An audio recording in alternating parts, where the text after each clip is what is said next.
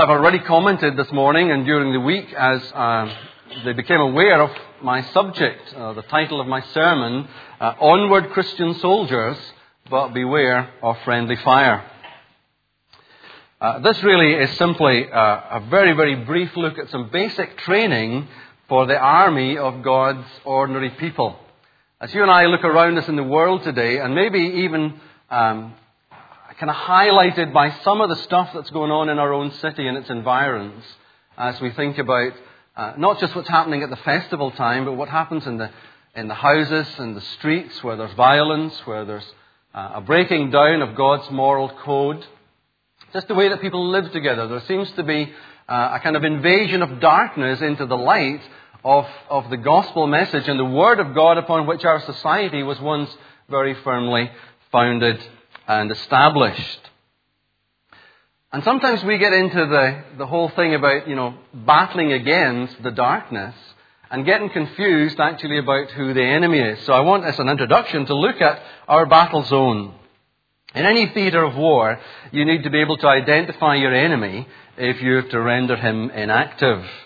And I want to apply that to the theatre of spiritual warfare, that you need to be able to identify your enemy if you're to render him inactive. And for those of us who are professing Christians, who believe in God and are followers of Jesus, we will have a clear idea in our minds about who the enemy is. The enemy is Satan, the arch enemy of Christ, the enemy of God, and the enemy of our own souls. But also in a theatre of war, and there have been many instances in recent years where this has been highlighted, although it has always been the case, that you need to be able to distinguish between the identity of your friends and foes. In recent theatres of war, there would appear to be an increase in instances what are known as friendly fire, or described, and the results thereafter described as collateral damage. I'm going to put up on the screen there for you, and I don't have a screen here this morning, so I just trust that all these things are happening behind me. Collateral damage, described in the dictionary, is the destruction or injury beyond that intended or expected, especially in the vicinity of a military target. But I think sometimes the church suffers from what we're going to call friendly fire, and the result is a degree of collateral damage. And we'll come back to think about that later on. The enemy is not other Christians in the spiritual warfare against darkness. The truth is, it's neither is it the people in the world. They're not the enemy. God loves the world so much that He sent His only Son into the world to save the whole world, to all of those who will respond to the gospel message of Jesus as it's preached. God loves people. God hates sin, but He does not hate sinners. Jesus, the man of God, God personified, God who came in human flesh, one of the nicknames that was given to Him by the religious community was that He was the friend of sinners. God is for sinners, not against them. He's against sin, but He's for those who are created in His image. The battle that you and I are called to engage in brings us into conflict not with physical flesh and blood foes, but with spiritual forces. As a preface to his teaching about the full armour of God, Paul says in Ephesians 6, verses 11 through 12, "Put on the full armour of God so that you can take your stand against the devil's schemes." That's the enemy. "For our struggle is not against flesh and blood, but against the rulers, against the authorities, against the powers of this dark world, and against the spiritual forces of evil in the heavenly realms." So I want just to give a very, very brief summary. We don't have time to look at this in any depth at all. But let's just give a summary of what we know to be true from God's Word. First of all, just looking at the opening book of the Bible, Genesis, which means the book of beginnings, the book of origins. And the opening chapter of history, or as I've highlighted there, of His story. Because this is God's story about how He created the world and how He's dealt with us since our creation. In the beginning, we're told that God was there and by His Word, by His creative force and ability, spoke into being all that exists with the exception of mankind, which He formed out of the dust of what had already been created. And right there in Genesis, God established immediately a special relationship with humankind, with men and women. They were made in His image and made for relationship with Him. And as you read very quickly into Genesis, you discover that that which God made good and perfect becomes spoiled or soiled by the interference of one identified as the devil or as Satan, coming in the form of a serpent and tempting Eve and Adam, who was with her, into disobeying God. And God pronounces judgment on the sin, on the wickedness that His creation had disobeyed Him in. And right there in Genesis 3, God says, even when the devil has spoiled what He has made good, He says, I will come back on this in the future. And I will put enmity between my offspring and what you've done here. And right there's a prophecy concerning Jesus Christ, that He will come and He will trample on the head of Satan and begin to destroy his empire and his building. And so right there, the spiritual battle begins in creation. God sends Adam and Eve out of the garden, and they're left pretty much on their own, but not completely on their own, because you see, there is, even in fallen mankind, there is the DNA of a moral code that is the heart of God's moral code. All of us, somewhere written into our basic understanding of who we are as humans, can respond to a moral code. Now, we see that less and less in our society, where morals are being eroded, and we're becoming not just an immoral society, but a kind of amoral society where anything goes. If it feels good, it can't be bad, is the kind of philosophy of the day. And God, seeing the wickedness of men's hearts, decided He would judge them. He would punish them. And at the time of Noah, when He selects just one that He can save the human race through, we're told at that time that men began to call on the name of God, realizing that He is this worshipping creature, that He is built for a relationship with God. He wants to get back in touch with God. And God establishes through the Old Testament a pattern where He calls a people to Himself and establishes them as a nation, not just to occupy a land, but to possess an inheritance in God whereby they can relate to Him. But the whole thing is overarched by a very firm and very strict set of laws and rules and regulations which Moses, as God's people come out of captivity in Egypt, is given on Mount Sinai. And so the law is established over God's holy community. But you must obey the letter of the law in all its fullness to be the perfect man, and no one has ever done that. And so God, realizing that the law in itself could never make a man righteous, He plans a better sacrifice than that of animal sacrifice in the Old Testament covenant. And so He sends Jesus to be the righteous, perfect sacrifice that will give His life once and for all to save men and women from their wickedness and from the judgment that they rightly deserve. And that's where we're going to start, because the final book, I don't know how you read books. I was taught in school, if you want to speed read, then you read the opening chapter, you read the final paragraph of the last chapter of the book, and then you kind of skim through and kind of get the gist of what's there. Well, the really good news is for us that if you read Revelation, you discover that despite all the hardships and difficulties that the church faces against this tide of evil and wickedness that comes against her throughout each and every generation, is that ultimately we win. And I know you'll have been told that we win in the end. Maybe it doesn't feel like we're winning just now, but we do actually win in the end. And that should encourage us and cheer us up. But how do we get to that place of Revelation and the final chapter of His story? Well, let me remind you of what the church exists for. If I went round with the roving microphone, or if I sent Mike Stark around, which seems to be one of his jobs in the chapel, with a roving microphone this morning, and asked you what the church exists for, I'm sure that many of you, not having looked at the screen, would give me a whole lot of reasons of why the church exists. Paul says in Ephesians 3 and 10 that Christ's intent, remember, Christ is head over everything to the church. Everything that you and I do in church comes under the umbrella of His rule and authority. He's head over everything to us. And His intent was that now, through the church, the manifold wisdom of God should be made known to the rulers and authorities in the heavenly realms. Boy, that's exciting stuff. To think that we're part of an organization or part of a living organism here on earth that is to make such a clear-sounding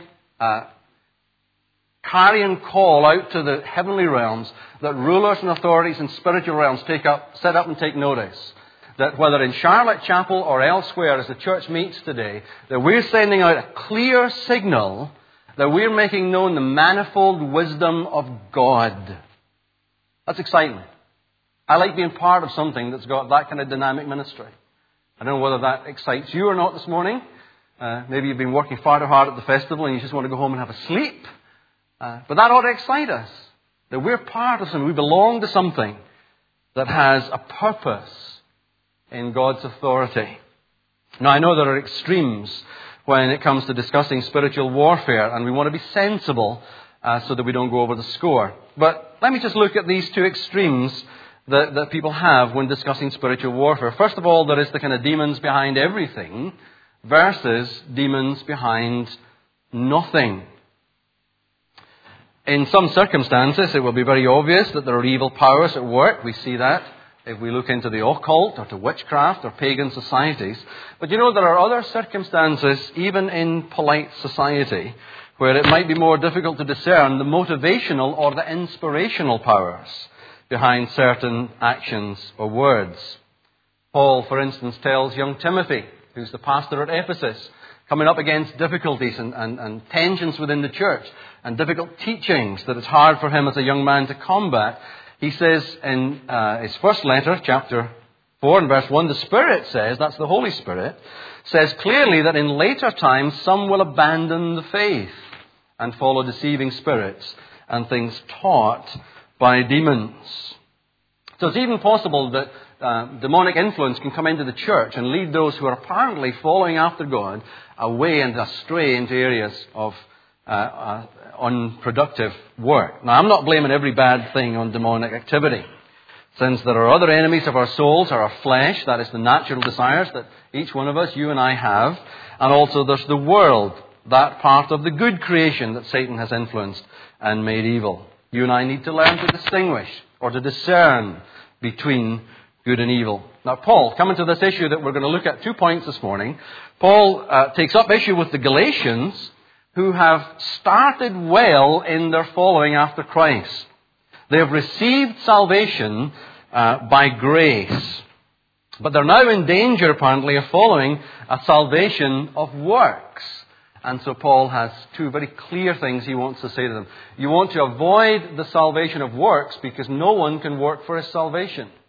No matter how hard we try, no matter how holy we may seek to be and work at, no one can earn salvation. In fact, God's Word very clearly says that the best that a man or woman can do in terms of their righteousness or perfecting their holiness just smells putrid in the nostrils of a holy God. So even as you think of the best living, the cleanest living, the most moral person, the person with the cleanest speech, with the hardest works, without Christ, that person is as lost as the most lost person in the world. Because salvation is the gift of God. It's not by works, lest any man boast, but it's by faith in the finished work of what Jesus Christ has done for us. And Paul had gone to this area of Galatia, part of the Roman Empire, and that's the gospel message that he had preached.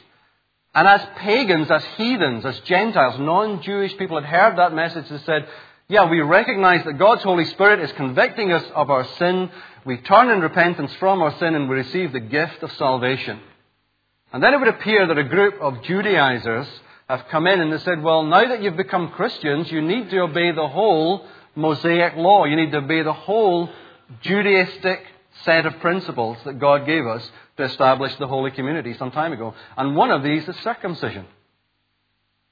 And Paul's going to go on and argue that circumcision, well, if you take that as something that you must have done to you after you become a Christian, then you've got to obey the whole law, including the whole thing about animal sacrifice. So the first point is attention. Stand firm in Christ, verses 1 to 15. Verse 1 summarizes chapter 4, where the theme is bondage and freedom.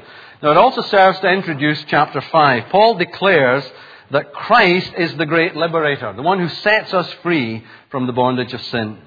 And then the apostle appeals to the Galatians to stand firm in that liberty.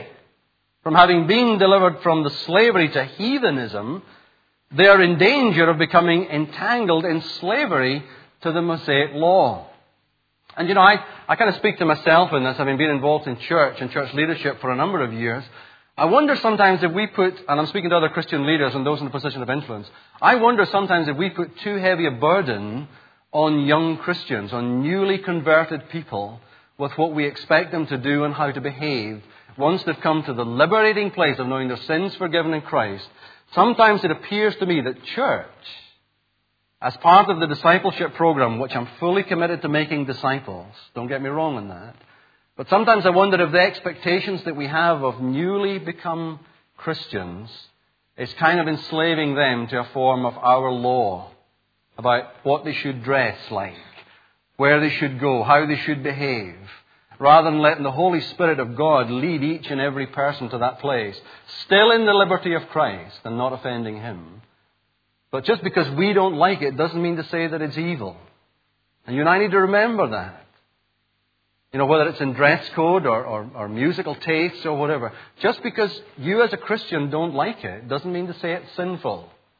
And Christ has brought us into this incredible liberty from our sins and has set us free. And Paul says it's for freedom that you've been set free. But don't use your freedom to indulge the sinful nature. And we're going to look at that a little bit more closely in a moment. Circumcision in verses 2 to 3 stands for the entire Mosaic system. It's not just something that's done, you know, in the snip of time. Excuse the example. But it is something that stands for the whole Mosaic system. If you're going to be circumcised, you've got to obey the whole thing, not just that one little part of it. And Paul says that if you do that, then you will be those who fall from grace. Now, falling from grace there in verse 4 does not mean falling from salvation. Just that I can pin my theological beliefs on the Mass there for you. I don't think that you can lose your salvation once it's been gained for you in Christ. I think you can live a very unprofitable Christian life if you don't keep in step with what God wants you to do. But if you're truly His child, you're His forever, once you've truly secured that salvation that comes to you as a gift in Jesus. But Paul's writing to saints who have moved away from the sphere of grace and into the burdensome fear of the law. Watchman Nee says, law means I must do something for God. Grace means that God does something for me. By way of personal testimony, I was somewhere around the ages of 10 or 11 when I committed my life to the Lord Jesus Christ. Went into an evangelical church and was told that I had to work then for the rest of my life being a good boy. That's rubbish. Do you know, I just couldn't do it. I found the Christian life was absolutely impossible. The expectations that my seniors and my peers and my parents had over me were just completely impossible standards for me to live up to. Sure, I'd committed my life to Jesus. I'd surrendered my life to Him. But no one ever told me about the provision of the gift of the Holy Spirit who actually makes living the Christian life possible. At Christianity Explored sometime last year. Where are we now? Yeah, earlier this year. I remember telling the group that were there that the Christian life is impossible to live. In fact, it's so impossible that Jesus Christ Himself in the flesh didn't live it, apart from His relationship daily with the Holy Spirit. And we're going to look a little bit more about that in conclusion today, about what it means to live energized and empowered by the Holy Spirit. We can't live the life that God expects us to live in our own strength. And as a young Christian, I completely floundered, went off the rails, went into a time of backsliding and an estrangement and away from God, away from church, bucking authority and rebelling, until God, when I was 18 years old, brought me back to a place of repentance and said, I never intended you to live this life on your own. I want to give you myself as the energy, as the means whereby you live as a Christian. I've set you free, Rodney. Now live in the freedom that I've bought for you. And maybe you're a young Christian here today who think, do you know, I just can't ever be as good as some of these great saints and mature Christians here in Charlotte Baptist. Well, you're absolutely right. And if they're truly mature saints and mature believers, then they didn't get there in their own strength either. They only got there through the strength that God gives them. These people were in danger of going back to law, but Paul pleads, no, it's for freedom that Christ has set us free. So stand firm in Christ and in Him alone. And then he gives a very stern warning. Let's go back to what I said about friendly fire that often results in what is commonly referred to as collateral damage. In our reading we have these words. Galatians 5, if you want to look at them or follow them on the screen. Verse 13 following. You, my brothers, were called to be free. But do not use your freedom to indulge the sinful nature. Rather, serve one another in love. The entire law is summed up in a single command. Love your neighbour as yourself. Watch verse 15. I've highlighted it there on the screen. It's because it's important. If you keep on biting and devouring each other, watch out, or you will be destroyed by each other. Verse 16. So I say, live by the Spirit, and you will not gratify the desires of the sinful nature. Let's just pause for a moment. Consider what happens if one individual in the church considers himself or herself better than an other. Or consider what happens when one organization in the church reckons that they should always have first call on the program or the premises or the people.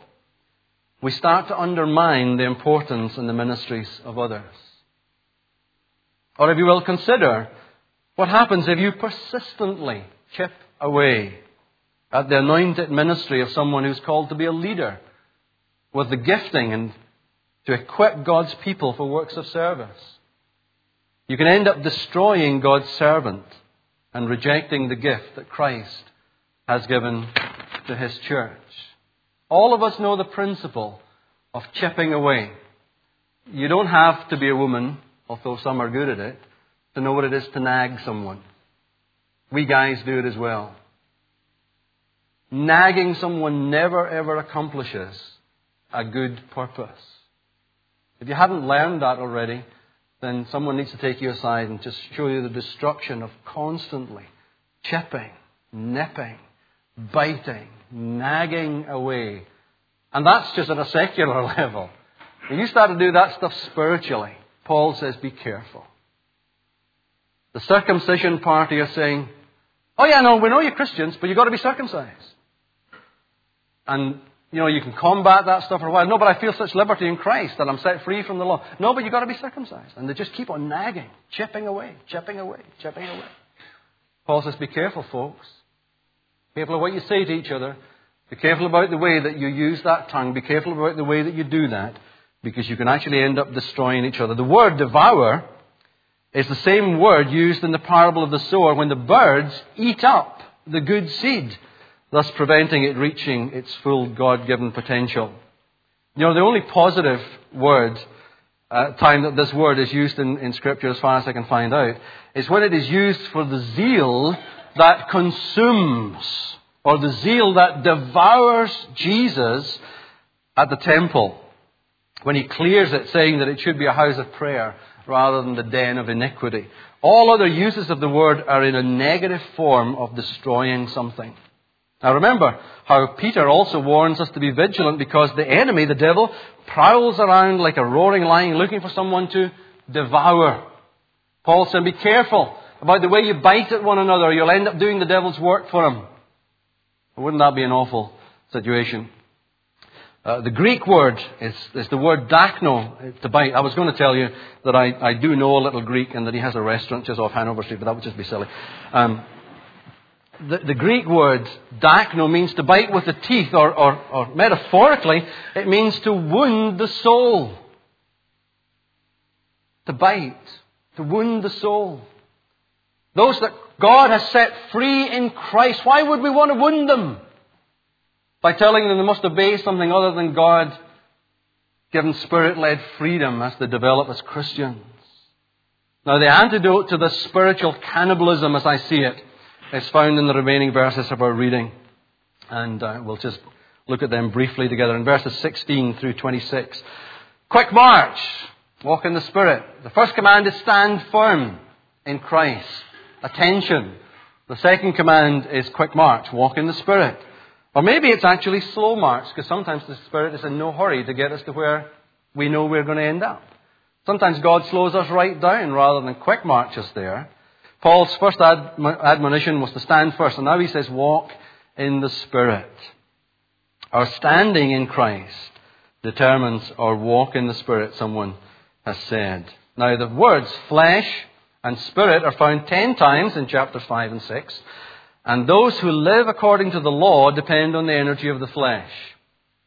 Those who live according to the pattern of the law depend on the energy of the flesh. And that's hard work. It's hard work trying to be a good Christian. It's hard work trying to live a good moral life. It's hard work trying to do the things you know God wants you to do if you do it in the energy of the flesh.